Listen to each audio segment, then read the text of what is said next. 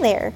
You're listening to the Collective Church podcast, recorded live at Collective Church in Roanoke, Texas, with co-lead pastors Courtney Clark and Megan Lawton. Enjoy the sermon.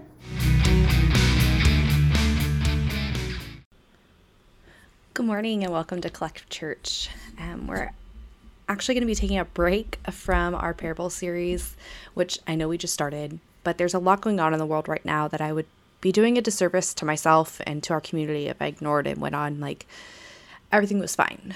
So first, I want to say, those of you who are feeling afraid, unsafe, or unsure about this country, if you want to raise your kids here, I hear you. I am you. And I can't ignore the violence that's occurred not far from us in Uvalde or in Buffalo just a few days ago. If you are not in a place where you want to discuss those things, if you are not in a place where you can kind of dive deep into some of that grief and that pain and what that looks like in today going forward, you are welcome to turn off the podcast or step over into our quiet room, enjoy coffee and snacks, what have you, and come back with us in a couple of weeks. We're going to be talking, we're going to be going back to Jesus and nonviolence from a couple of weeks ago. We're going to be talking about that this week and then again next week. So if that's not a place where you're at, if you need to have space, that is more than fine. And I totally get it. Just know that this might not be a podcast that you want to listen to, or feel free to step out. So we're going to pivot this week and go back to our conversation on Jesus and nonviolence from a few weeks ago. Our country has really felt like it's in a downward spiral for a long time now, and it seems to just be picking up pace. For a long time, I really thought I could shove my head in the sand and just pretend like none of it was happening, and that maybe things would get better because this is supposed to be the best country in the world. But I can't do that anymore, and I find myself looking to Jesus for answers on how to do this differently, for ways I can tactfully fight for the world I want for my kids. And to be honest, everything inside of me is raging at the pain, the hate, the disconnect, the active dismissal of humanity all around us. We talk so much here about bringing heaven to earth now, and usually I can see it all around me. But this week, right now, I don't really see it at all.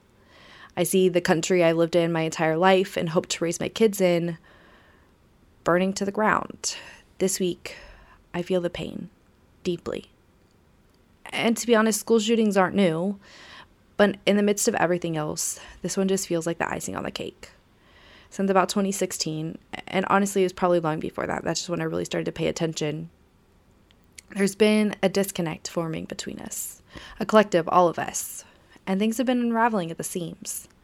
It doesn't feel so united anymore, but more every man for himself, from the top all the way down. So my question today, as cliche as it might be, is what would Jesus do if he was here in the midst of the pain and the suffering, in the midst of children killing children, in the midst of a world where the rich are getting richer and the poor are getting poorer, or where rights are being threatened every day? What would Jesus have to say? There are certainly groups here who claim Jesus would be one of the ones wielding the sword and telling teachers what they can and cannot talk about in the classroom, or the one refusing to wear masks, or shouting from the rooftops that the only solution here would be for teachers to carry firearms to school. But to be totally honest, I don't want any part of that Jesus. That Jesus seems hateful and violent. The Jesus I know finds the humanity in everyone and celebrates it. The Jesus I know fights power imbalance with nonviolence. The Jesus I know fought for community and urged his followers to share their resources rather than hoard it for themselves.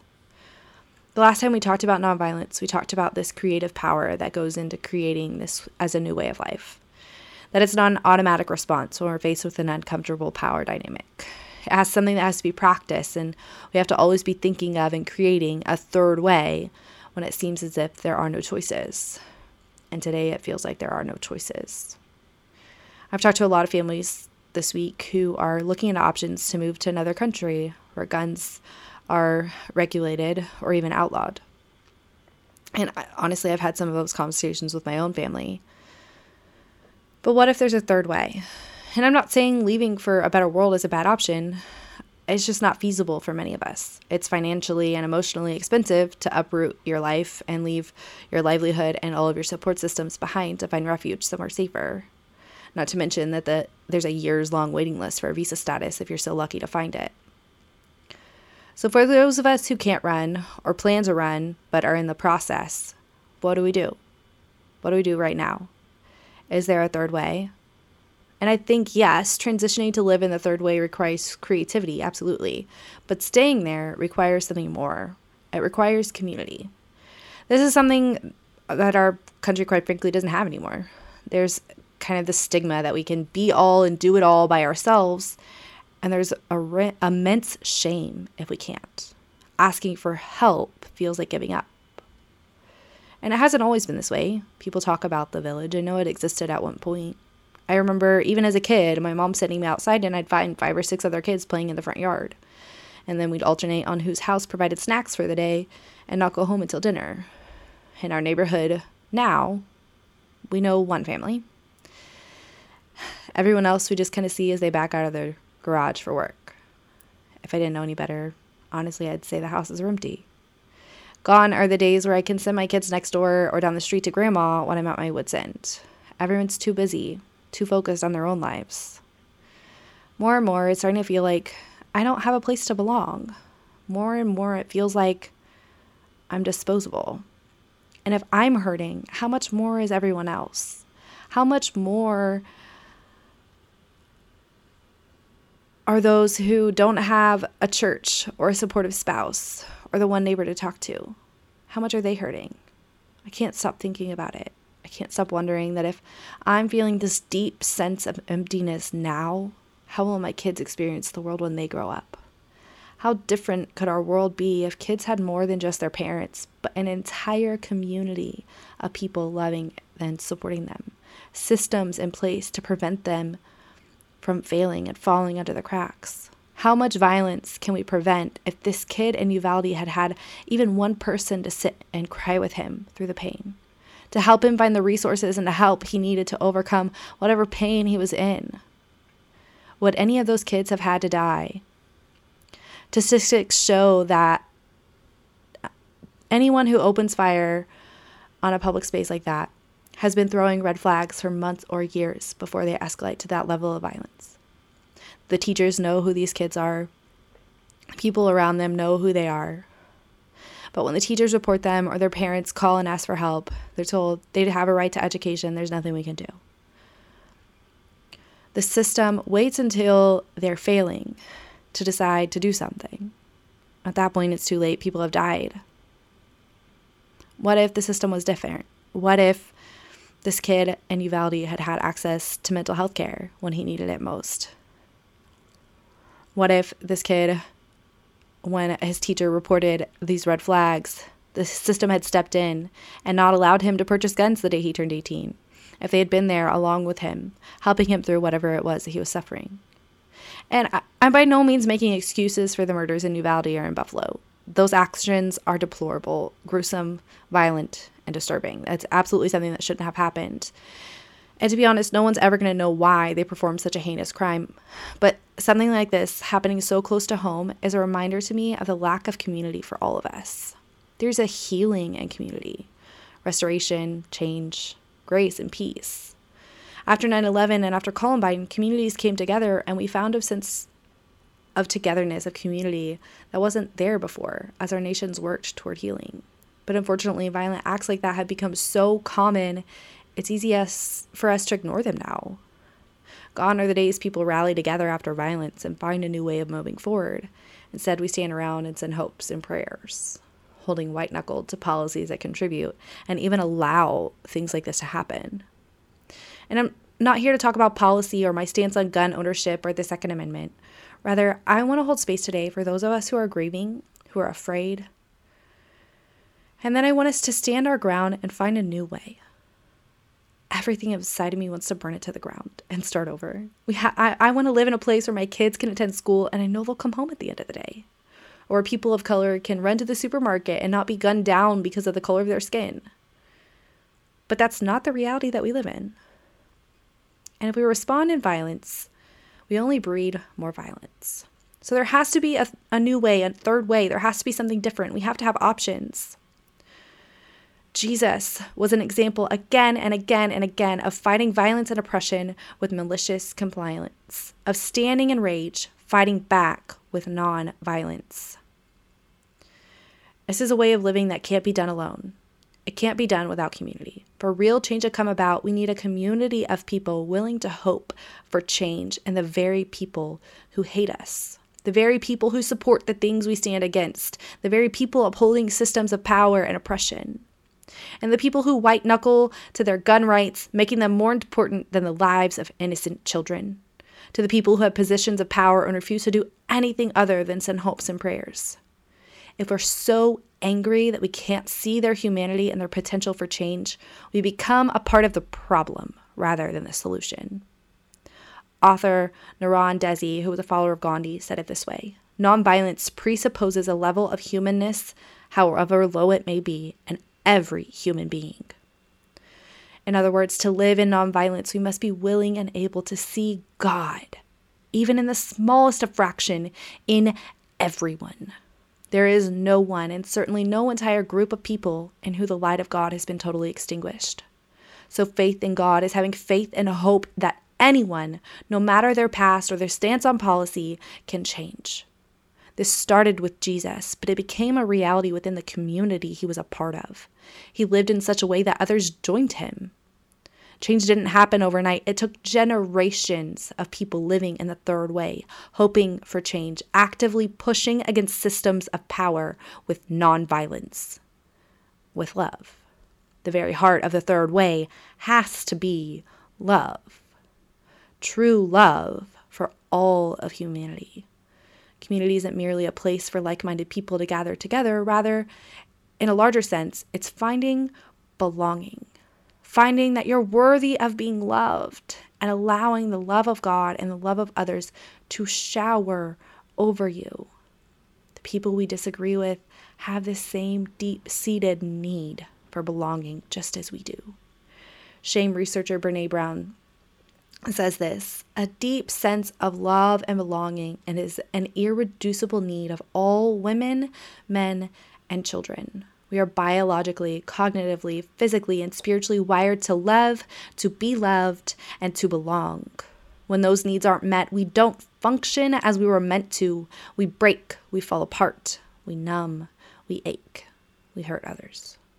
She goes on later to define belonging as the innate human desire to be a part of something larger than us. So if we are to fight oppression and find the third way, we must recognize the real humanity in our enemy.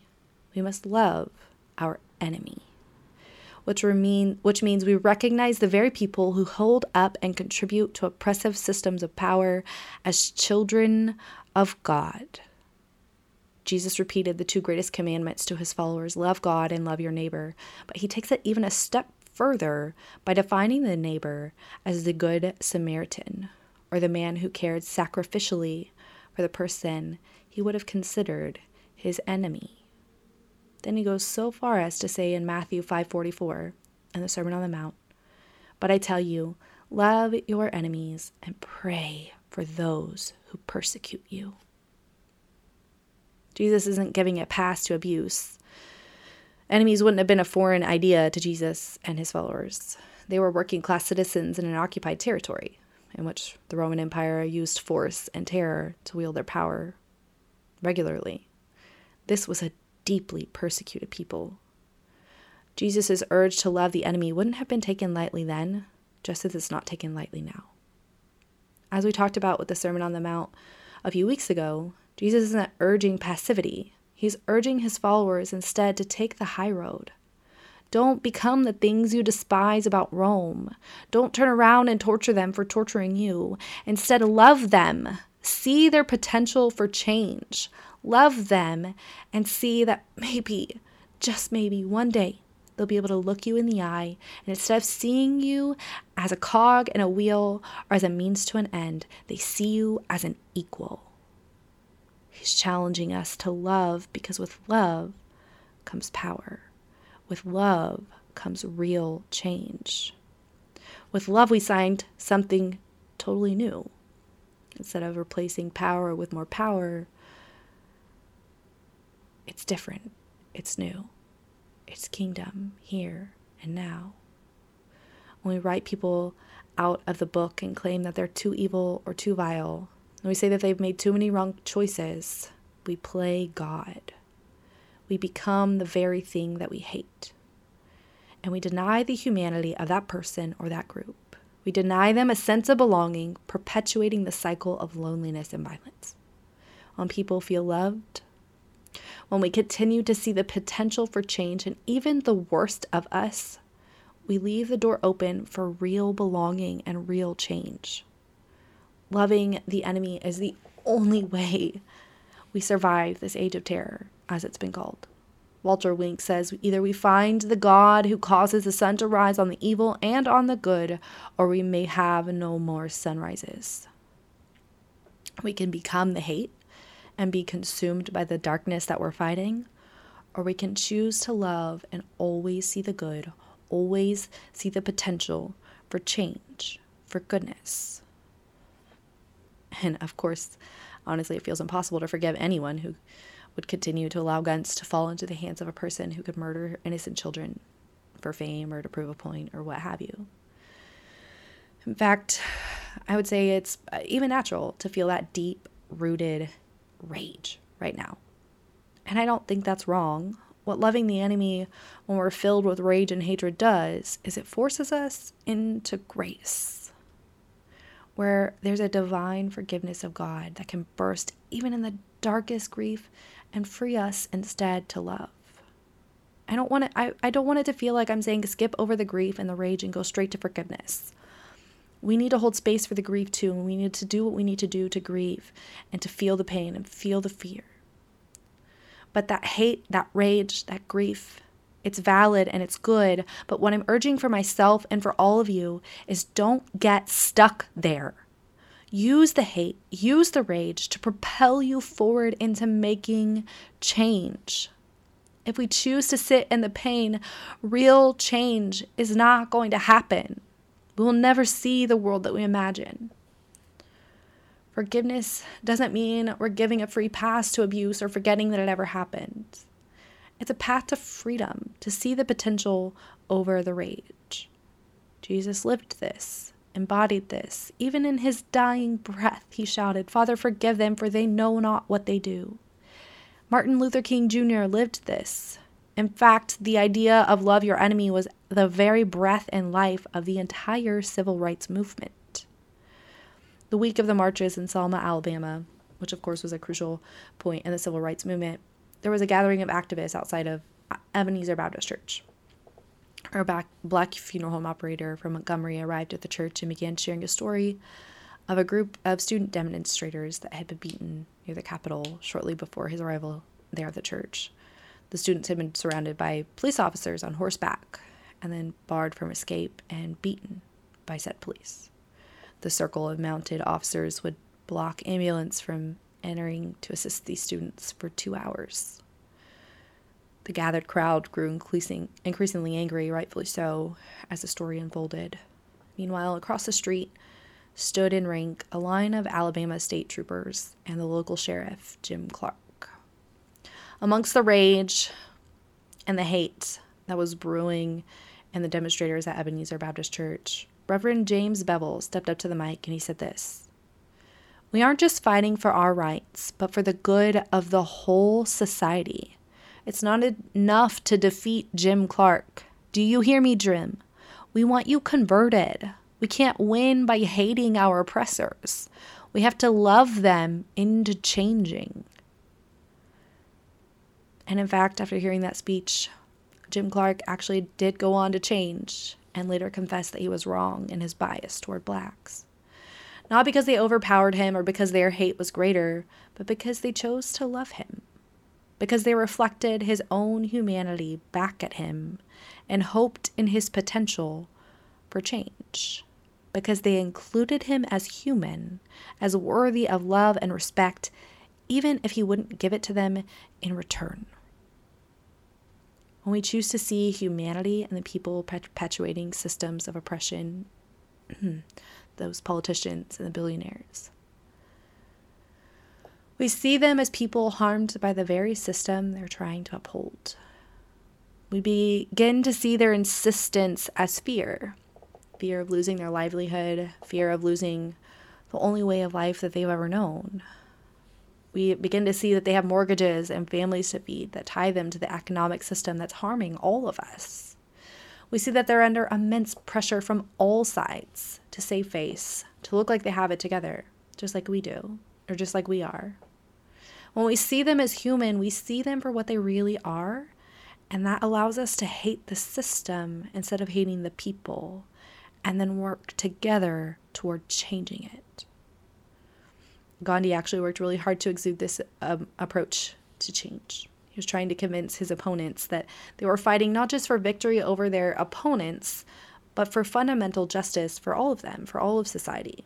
Gandhi and his followers actually refused to use the Iconian Temple Road for months after securing the right for untouchables to use it, as a way to buy time for the people in positions of power to make it look as if they backed down of their own accord, as if they came to this agreement together, rather than just surrendering to protest from Gandhi and his followers. Gandhi referred to this way of protest as nonviolence of the strong, defining this as seeking the opponent's good by freeing him or her from oppressive action. Right now, holding on to this hope feels really, really hard. But please, if you can hold on, even by a tiny thread, please hold on. Because we need you in the fight. This has to be collective. That has to be done in community. We have to rise up and become the very thing that they don't want us to be together. The system, once operating as cogs in a wheel, angry at one another. Because if we're so consumed with our own lives and hating our neighbors because they're different than us, we ignore the real problem. The system that sees us as replaceable. We have to set aside our difference and choose to fight for a better world for ourselves and for our children. It's a slow-going fight that's raged on for generations. But look at how far we've come. If you can't hold on to hope for tomorrow's change, hold on to the hope from yesterday. See how far Martin Luther King Jr., Nelson Mandela, and Gandhi moved the needle, and look for them all around you, because in them you find the kingdom.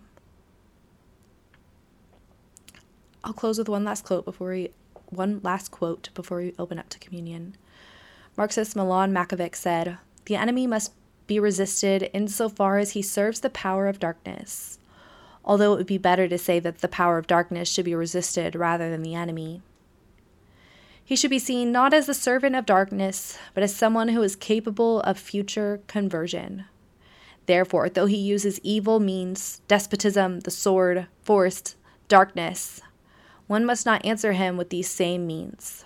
If one answered him in kind, with lies, deceit, violence, and force, one would be denying oneself and him the future and the possibility of change.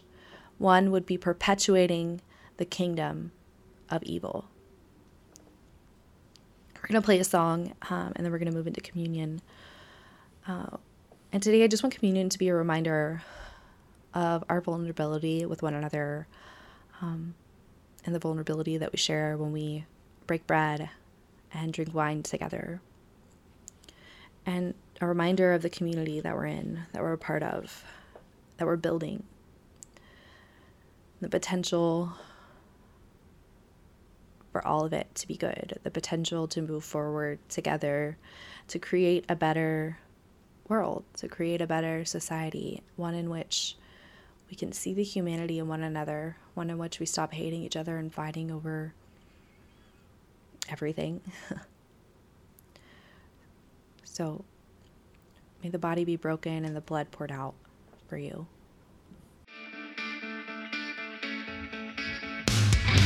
This has been the Collective Church Podcast.